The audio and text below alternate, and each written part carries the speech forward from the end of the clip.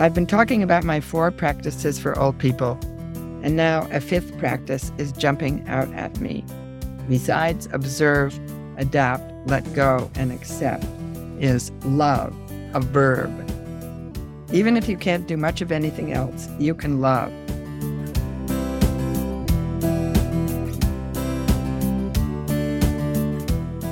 At Home with Growing Older is a nonprofit organization which believes in peer learning and creating discussions which bring the lens of aging to a variety of topics. At Home with Growing Older is proud to be your host of At Home on Air, a radio hour offering connection, community, and knowledge to our participants remotely. Now, we invite you to listen and learn from this live recorded episode of At Home on Air.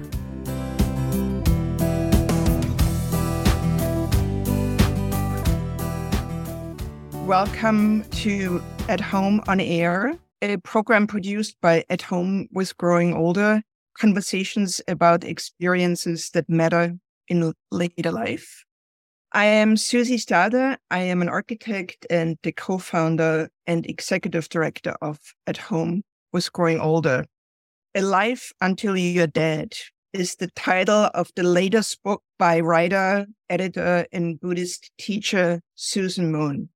We are so pleased to welcome Susan for a conversation and to share her insights about the home stretch, which some of us are in, and depending on the time frame, all of us are in. Thank you, Susan, for joining us. Our host tonight is Rachel Friedman, who is a clinical psychologist, a long-term volunteer of At Home with Growing Older, and also one of our esteemed board members. Again, welcome to both of you. So without further ado, Rachel and Susan, please take it away. I'm so honored to be the one who gets to ask you questions, Susan. Thank you for being here.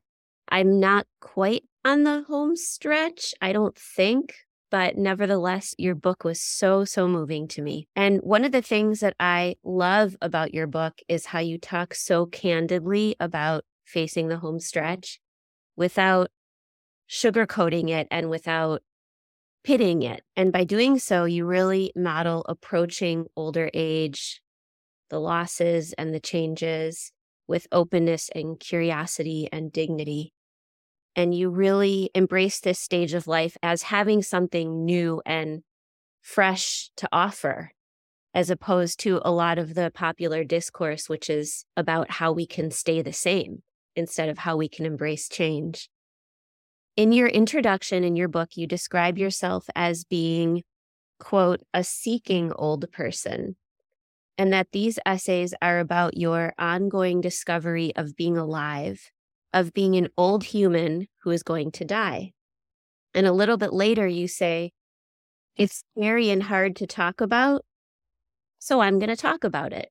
Can you tell us why you wanted to talk about it, why you wanted to write this book? Well, thank you for inviting me, Rachel. And it has to do with the fact that I am old. I turned 80 not long ago, and that's old. You can't really fudge it. It's very mysterious that such a thing happened to me, but these things do happen. If time goes by, that's what happens. And I wrote a book about getting old over 10 years ago called This Is Getting Old. And it was really prompted by my fears about getting old. I was doing pretty well when I wrote it. I was in my 60s, but I wanted to really think about getting old. Now I have gotten old and I've crossed some invisible line, which some of you might identify with this, but I actually find it a kind of a relief now that I'm not worrying about getting old. I already am old. So, okay, here it is. And there is a certain amount of relief there. But overall, I'm also closer to death. And this book is a lot about accepting mortality, the very concept of being mortal, not so much, oh my God, I'm just about to die, as what does it really mean to be a human being who is going to die? And how can I kind of make friends with this idea? One of the main reasons I wrote this book was really to encourage myself and others to accept our mortality with gratitude, actually, because I wouldn't really want to be immortal. It would be terrible to live forever. And it's not just that this is the alternative to living forever, but mortality and accepting it can really help us to appreciate our life and be alive while we're living it, to notice that I'm alive and to be grateful for being alive. And the very idea of aliveness becomes such a miracle, really. It becomes easier and easier also to accept the natural end of things. That's what happens to all creatures. We're all impermanent. So the book is trying to bring that forward. Thank you. And you won't be surprised to hear after that beautiful response that Susan is not just a writer and an editor, but a Buddhist teacher as well. Teaches Zen retreats nationally and internationally. So that's embedded in this conversation as well. I wanted to talk to you about a paradox that you reference in your book that seems to me to be a pivotal point of the book, which is you offer the observations that you say, the nearer I get to death, the more alive I feel. The more I consider my own mortality, the less I'm afraid of dying. And later you tell a very moving story about losing a very close friend. And you say that in the witnessing of this loss, you, quote, passed from life into more life. And to me, that was a really profound thing to read. Can you say a little bit more about this paradox of how you passed from life to more life? Well, that is a particular experience being with somebody I love who's dying. I kind of had that 2 other times that I was with someone who died, my mother and another friend. But the feeling that, okay, this person is moving on. And their passage is a passage for me too, being with them and witnessing their death. I experienced it as a passage that, wow, I am still alive. And it was almost as if I felt that I owed it to her to be alive. She was dying. She couldn't be alive anymore. She wouldn't have wanted me to say, oh, well, I guess I'll just throw in the towel and not do anything anymore. So it was my job to keep on being alive, almost out of loyalty to her or to my mother when I was with her when she died.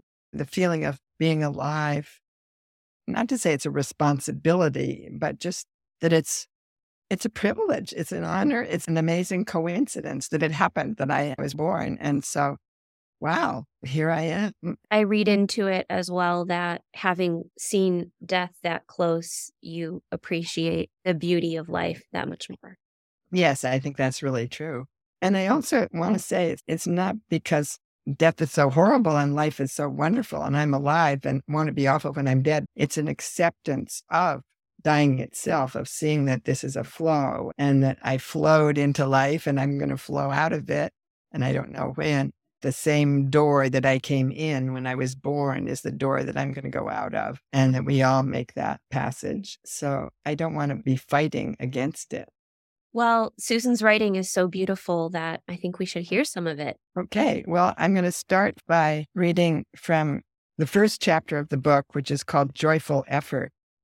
When my son Sandy was 5, he was a big Star Wars fan. For a while, he drew many pictures of lightsabers, and the exhortation, "May the Force be with you," was often heard around our house.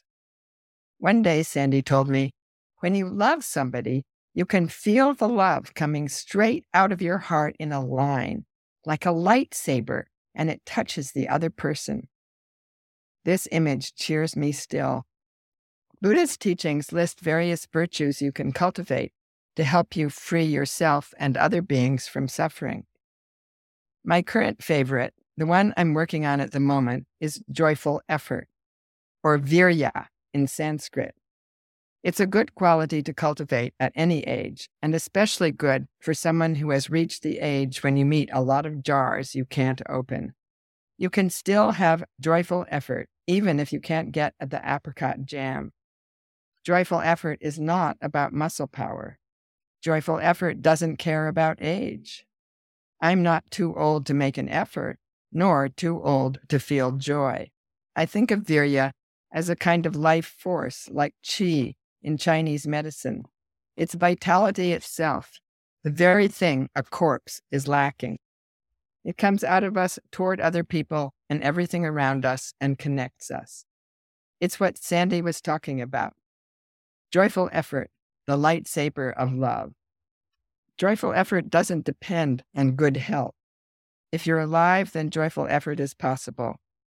Sickness and old age don't necessarily take away your deep vigor.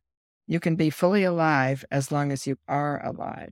Later in the chapter, I talk about going on the Camino pilgrimage route in Spain, which I did 10 years ago. As it happened, I had signed up to do the trip with a friend who was organizing it for her 60th birthday with a group of friends. But after I'd signed up for the trip, I needed to have both my knees replaced. So I had this double knee surgery 6 months before the trip was going, and I wasn't sure if I'd be able to go, but she encouraged me to come. We had a bus that accompanied us for the 2 weeks of our trip. Each day, we rode a little bit of the ways on the bus and walked part of the way. People could ride as much or as little as they wanted to. The bus gave me a safety cushion.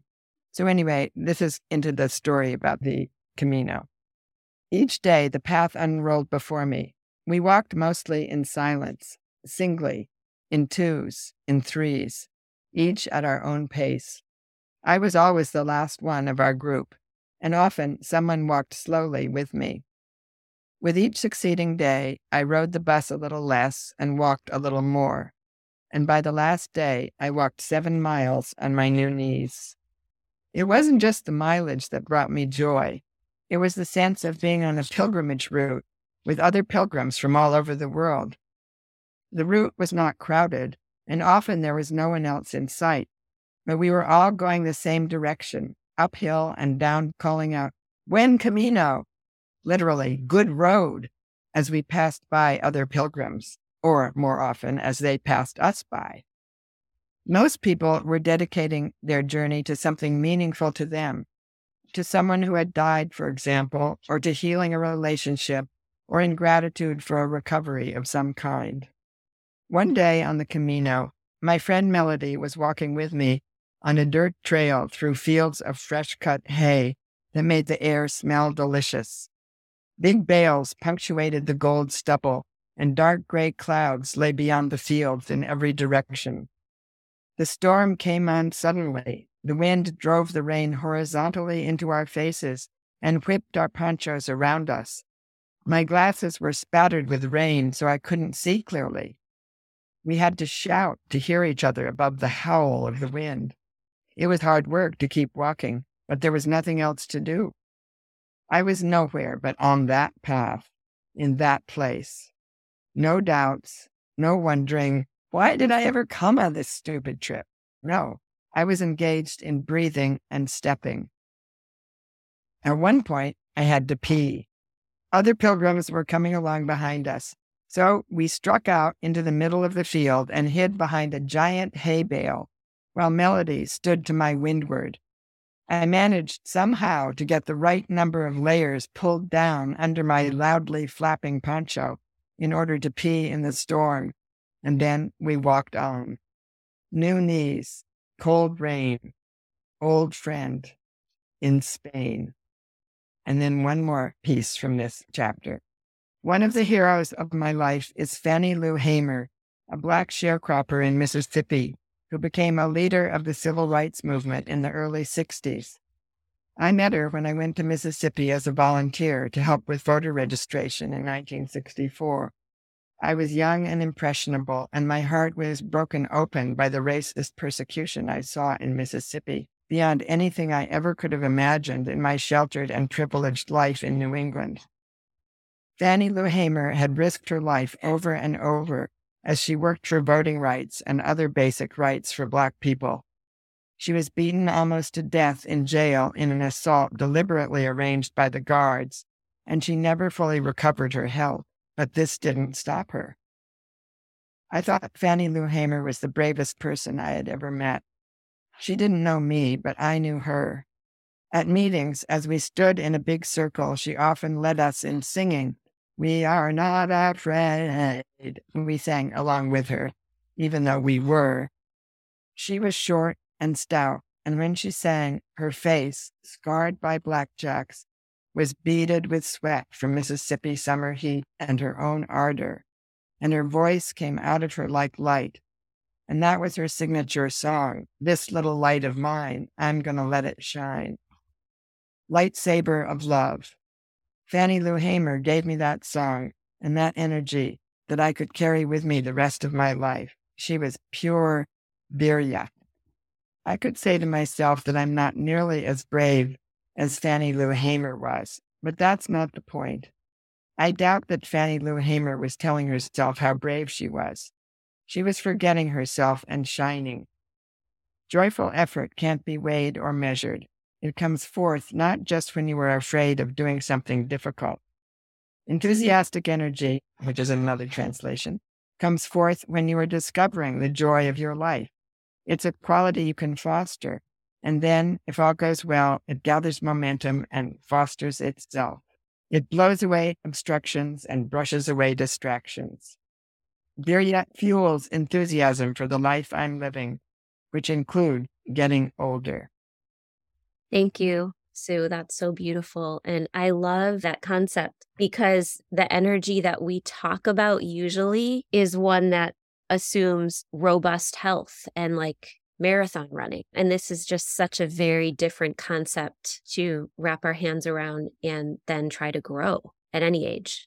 In the best interest of time, I will ask if anybody has questions for Sue or experience to share.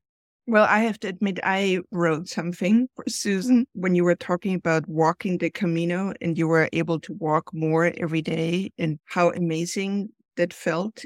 I'm always afraid that when I lose physical strength, I don't know where to get strength from, because I think feeling physically strong is such an intoxicating thing. And I'm a runner, so if I can't run anymore, I'm wondering where to draw strength from. Well, that's a challenging question, and I think it's a very real question. Enthusiastic effort or joyful effort doesn't mean that we'll be able to keep on running until we die, obviously. Physical strength and physical health probably will ebb a bit, and probably if you live a long time, you will not be able to keep running till the very end of your life. But the other thing I'm going to read is about adapting to the changes that come to us as we age. And I think that is essential, that we also have to learn to adapt and make the best we can of what our losses are and see if there's some gains that are hidden in the losses. But that doesn't change the fact that this quality of joyful effort can still be brought forward. And I haven't yet been really put to the test myself because I still can hike quite vigorously and I love walking. I may be a little bit less eager about how easy it is to summon up joyful effort when I can't walk uphill anymore. But I hope that I'll be able to make an effort and feel joy about something that I love doing, even if it isn't that same thing. Yes, thank you. I think it's an interesting test. So Patrick Bell asks for comments. I'm a self-taught Taoist and my son is a self-taught Buddhist. We have learned much from each other. My favorite learning is the 5 remembrances of the Buddha. I find consolation, hope, in accepting these fundamentals of what it is to be born human. What do you find most meaningful in your practice? The 5 remembrances are wonderful. I actually have a chapter in the book about contemplations of death, my favorite ways of contemplating death. And one of them is reciting the 5 remembrances, which I won't mention really, except that they're saying, I accept that I will die. There's no way to avoid it. I accept that I will die. And the same for old age, and the same for illness, and the same for loss. So remembering this and accepting it does bring some kind of peace. And for me, the question is, what do I find most meaningful in my practice? Well, I think there are a lot of things that help me in my practice. Among them are the idea of not turning away from what's difficult, which is very strong idea in Buddhism and particularly in Zen practice. If you really face what it is, sometimes it isn't what you thought it was, maybe not quite as difficult, or it turns into something else when you really face it. It doesn't mean it's going to be easy. Another thing is to be really present in the present moment, which is a very strong teaching of Buddhism and many other practices, and to see maybe in this particular moment that I'm in right now, everything's actually fine. In fact, maybe it's pretty great right now. You can't always say that to yourself, but coming into the present moment can be extremely helpful. And then to have compassion for yourself and not ask too difficult things of yourself. Forgive yourself for the things that are hard that you don't want to do. Those are some of the things from Buddhism that help me. And one of the things that helps me most of all is the very strong concept that we are not separate from each other, that we're completely interconnected. So I'm not alone in my difficulties, even though I might feel alone sometimes, that we are connected. Thank you, Susan. So one last question before we go to the next reading from Howard Thornton. Please talk a bit more on joyful effort, virya, and how it shows up as we get older. Does it become more intimate and personal, or does it expand to encompass the greater world, or both? I try breath exercises to bring myself to the intimate personal space that gives me the joyful effort to move forward in the world. Well, it sounds like that is a wonderful way of practicing joyful effort, to bring yourself into this personal space and this personal moment. There are other translations of joyful effort. There's enthusiastic energy, there's zeal, there's courage even, there's discipline, meaning just going for it. I think we wouldn't use the word discipline now. It has too many other connotations, actually, but it's a willingness to go for it. It's like a wholeheartedness. So examples of joyful effort. Well, my grandchildren live in Texas. They're far away. I really love them. I really miss them. It's hard not to see them. I don't know if this would qualify as joyful effort, but I just thought, well, what can I do? I made them some Valentine's cards, which I had really fun making. And I found some old photographs of them, and I cut out some cardstock paper that I had, and I cut out a heart shape on the front page and put the photograph on the second page inside. So when you looked at the closed card, you saw that person's face coming through the heart, and then you opened it up and there was the person in the scene. Anyway, it took effort. I had to measure the paper a couple of times because I got the wrong measurement and I cut the wrong size heart out that didn't make the face fit right. I had to make an effort to do it. But I was really enthusiastic about it while I was doing it because I thought, this is kind of a cool idea. They'll like this. Instead of just getting discouraged, this is too hard. I can't. My hands are too awkward. The scissors keep going in the wrong place. No, I just did it. And I was certainly wholehearted about doing it. So, that's just a very small example of what joyful effort might be.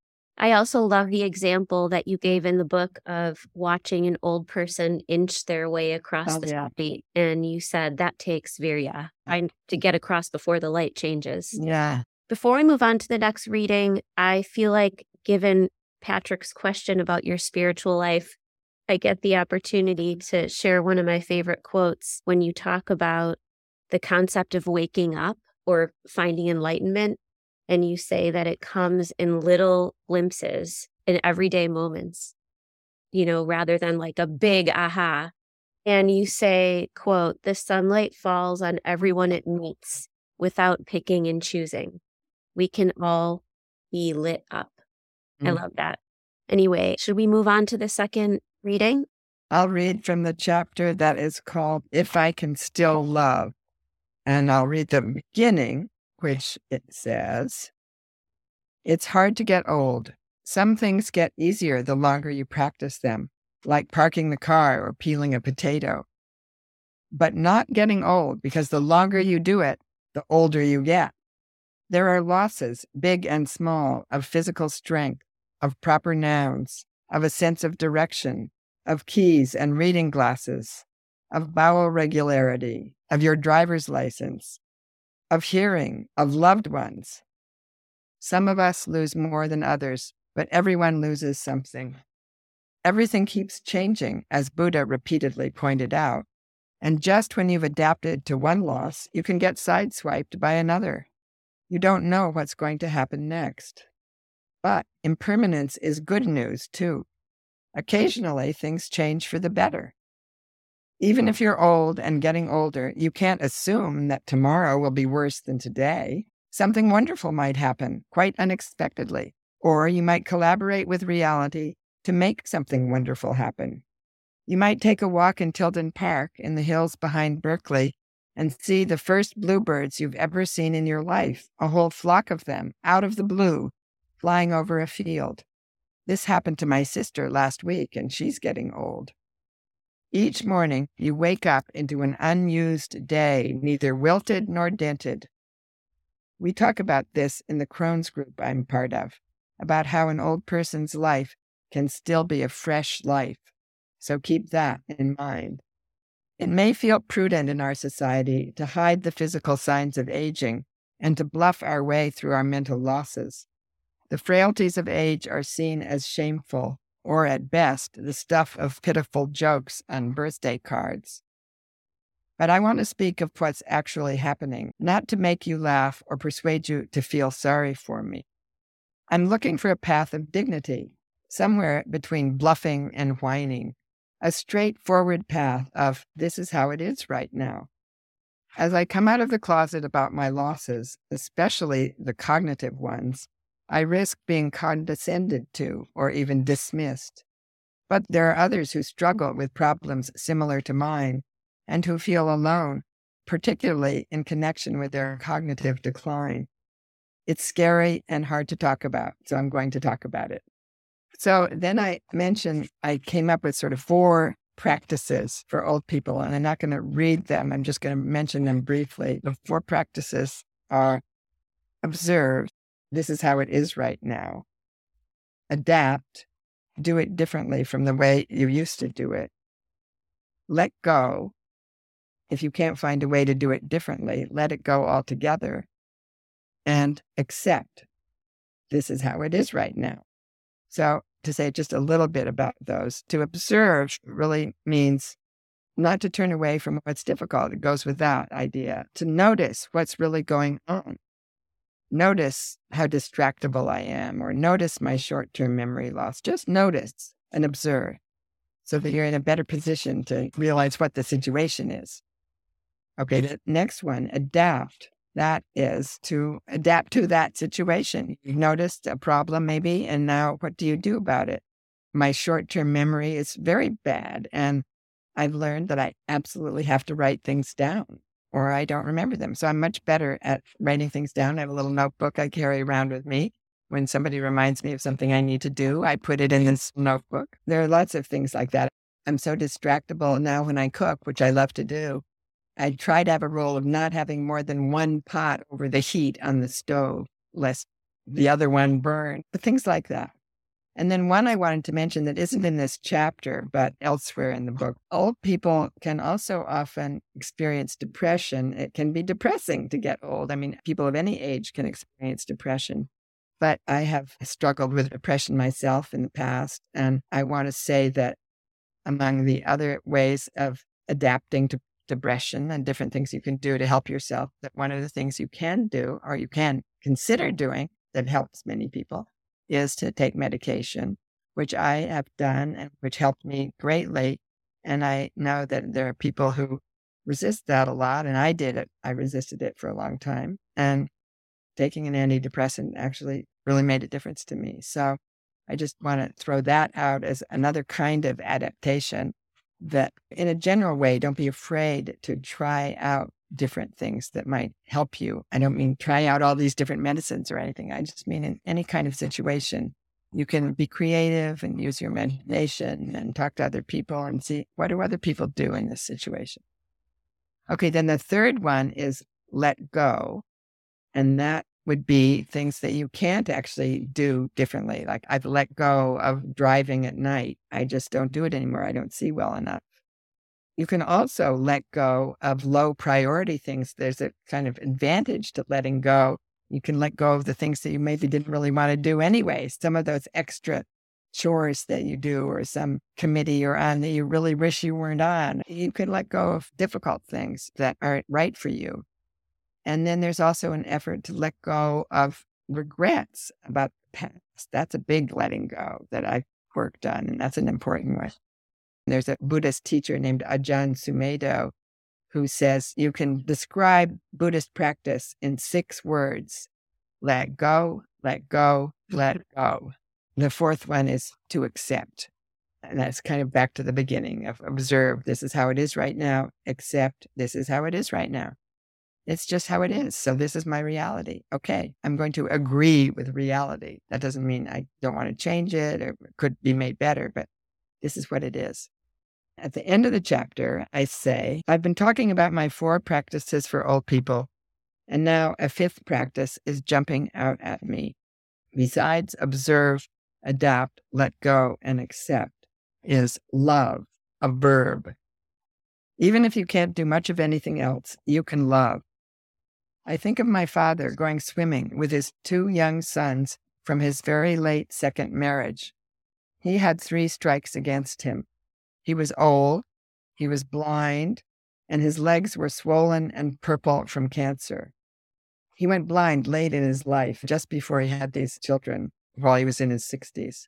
I was middle-aged, visiting him in Cambridge from California, and one day I drove the 3 of them to the public swimming pool.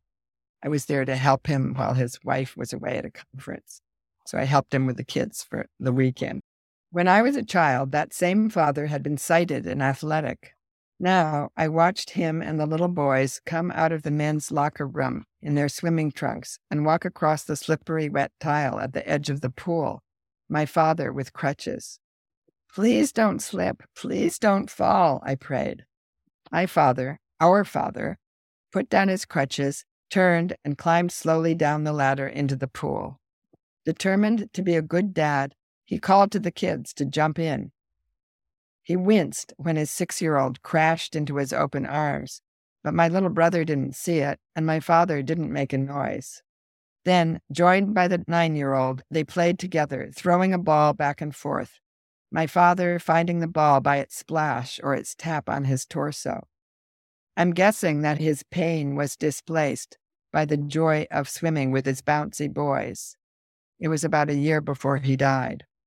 Finally, getting old is about practicing love. Loving is something an old person can do at least as well as a young one. Bad short-term memory can't keep me from loving. Not knowing how to get to the knitting store can't keep me from loving. What I really want to say is, whatever else I lose, I'll be okay as long as I can love. Thank you. There's so many questions that I have. I just want to go back to what you shared about your experience with depression and thinking about being open to taking antidepressants as an adaptation. It's remarkable to me because I think it's really common for people to think that depression just comes with old age. That it's just normal and it often gets dismissed. People often just think they need to buck up. So to me, it's an incredible lesson in openness and adapting, and especially coming from someone who has such a rich spiritual life, because we often also think that if we took care of ourselves well enough and we practiced a rich spiritual life, then we shouldn't be depressed, right? Right, I thought that. I thought, wow, I'm supposed to be a Buddhist. I guess I'm not a very good Buddhist. Those old monks back in ancient Japan, they didn't take antidepressants. And then I thought, yeah, and they might have been really depressed. You spoke of love, and it reminded me of the parts in your book where you talk about staying connected to your grandchildren during the pandemic and when you were at the Zen monastery. And I thought that was a really sweet part of your book. And I wondered how you model, or why you think it's important to model what being old is like for your grandchildren. Well, that's a good question, which I think is really important. And that's one of the things that motivates me. I realized when I became a grandmother, I want to be happy to be alive. And I don't want my grandchild to look at me and say, oh my God, look at my grandmother. She's moping around and she's so unhappy and it's going to be horrible to get old. No, I want to model dignity and joy and gratitude for my life and the ability to participate, even if you don't have grandchildren. Before we came on, Susie was telling me about an older woman who had a huge influence on her. This woman was modeling for her how much dignity there can be and courage and joy and also humor. We haven't mentioned humor, but I think humor is so helpful and so therapeutic for everybody. Everybody knows young people. You have young people in your life. Young people see you as you move through your days, and how you communicate to them what it's like to be old is something they remember and they notice. That goes back to your comment that an old person's life can still be a fresh life. And the way that I interpret that is we're all still learning and growing and changing, no matter what age we are. It's not about pretending that everything is fine. Another trap that old people can fall into because it's so embarrassing to be old and not to be able to do things. Honestly, accepting the situation is part of modeling dignity in a way. Being honest with how it is for you. And I mean, we have been talking about hard things, but there is a lot of joy too. There's some studies that I read about that show that people are happiest in their 80s. Hopefully, if you have the essentials of life and you have some companionship, then you can be doing the things that you want to do and really enjoying yourself. There's a lot of benefits to being old. Yes. So I'm told. I feel lucky to have so many older adults in my life, parents and grandparents, that have modeled just that for me. You are lucky. Well, Howard comments, your writing is so enjoyable to read. I like your sense of humor, then especially relate to the let go section. Your explanation of I would like to give myself the gift of dying without regret was so inspiring to read, a true gift of compassion to oneself. Thank you for that comment. Yeah. I also want to share, I just watched a great documentary on the women's board of the Oakland Museum, White Gloves. It's mostly older women who puts on every year the White Elephant Sale, and it's a big deal for them, and it gives them much purpose and joy. And one of them said in the interview, I am so lucky. My only responsibility right now is to stay alive. That's good. I just loved it. It was just like, wow, that's a good way to look at it. There are some more questions from Donna. How have you dealt with forgiving yourself, dealing with regrets? Well, there are a couple of things in my life that I regret. I realized that this is weighing me down. One time I was actually sitting, meditating, supposedly, and thinking about things I regretted, which is exactly what you're supposed to do when you're meditating. But anyway, that's what was happening. I was thinking, oh, why did I do that? I was running a line on myself. And I suddenly had this really, really powerful image of myself. And I saw myself as a bent over person carrying these long chains behind me. And I was trudging around along, dragging these chains behind me that were my regrets, that were slowing me down and weighing me down. And they were just horrible chains. And I suddenly said, drop the chains of regret, drop the chains of regret. And I sat up straight and I had this mental image of letting them go. It was just a sort of magical moment that happened, I think, from realizing how heavy they were. And I thought, I can just drop it, let go. And it worked. I was actually having physical therapy at that time. I was going regularly to Kaiser for physical therapy for some problem I was having with my neck and back. And she had suggested I do some yoga earlier, which I also was doing. But she asked me to walk down the hall and she would watch me walk. So I walked down the hall and I walked back and she said, wow, you're standing up so straight. You must really have been doing that yoga. And I didn't tell her, no, I dropped the chains of regret. But that's what it was. It made a difference in how tall I could stand up.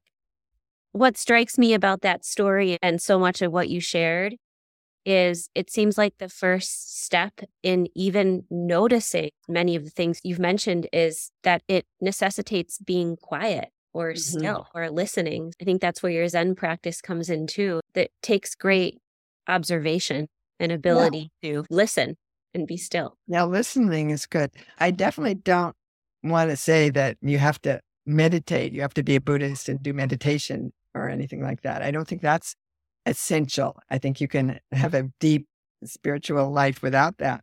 But I do think for old people, particularly, you need to slow down. And it's hard for me to slow down because I have a lot of things I want to do and I go rushing around from one thing to the next. And I have sort of a bad case of FOMS syndrome or fear of missing something. Slowing down is so important and so helpful because you get to notice what's going on. Yeah, and it seems like you have to be courageous to slow down in our society. That's a good point. Yeah.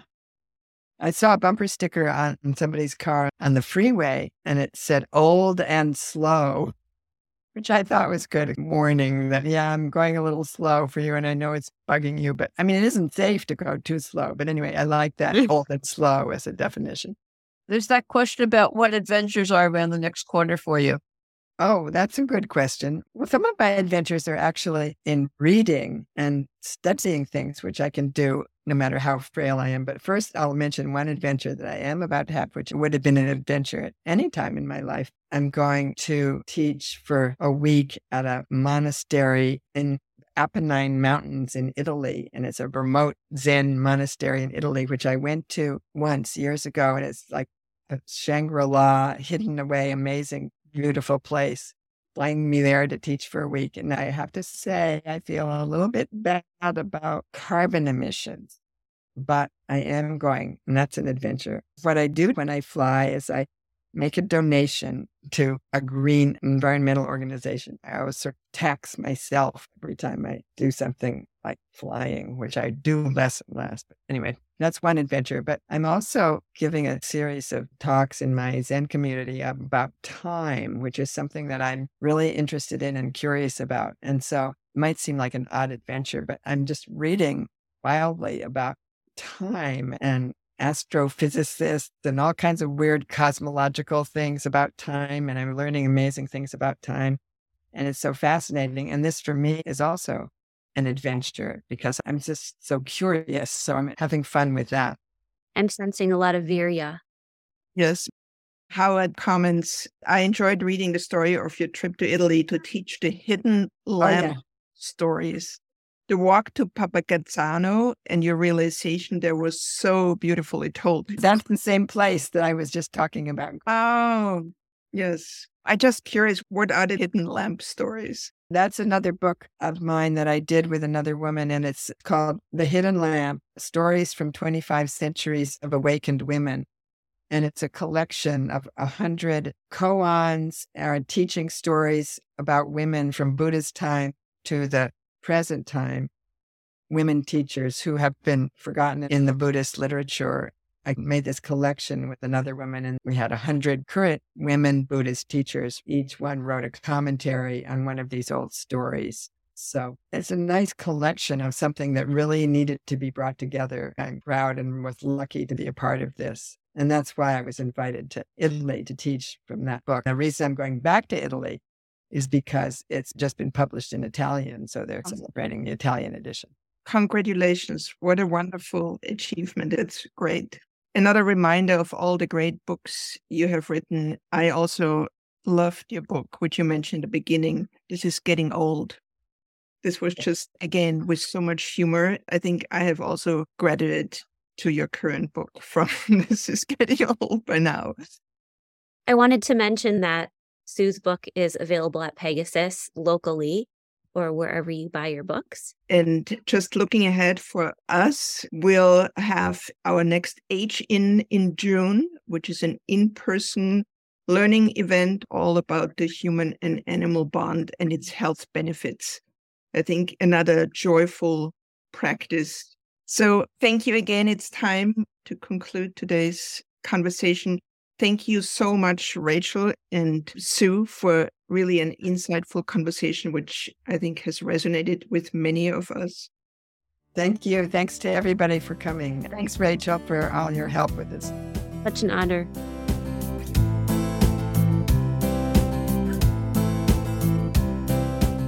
This episode of At Home on Air was produced by the At Home with Growing Older team.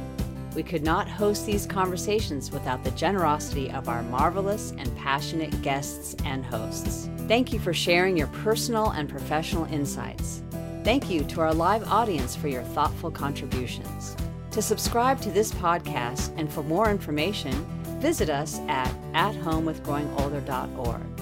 Thank you to our sponsors, Rhoda Goldman Plaza, the jewel of San Francisco's assisted living and memory care communities, and the Walnut Foundation, a San Francisco family foundation. We would also like to thank, for their encouragement and inspiration, Encore.org, which works to bridge the intergenerational divide, and the Op-Ed Project, whose mission is to change who writes history. At Home with Growing Older strives to educate, inspire, and connect people across generations and disciplines to re-envision and improve the experiences of later life. Don't forget to subscribe and tune in for the next episode.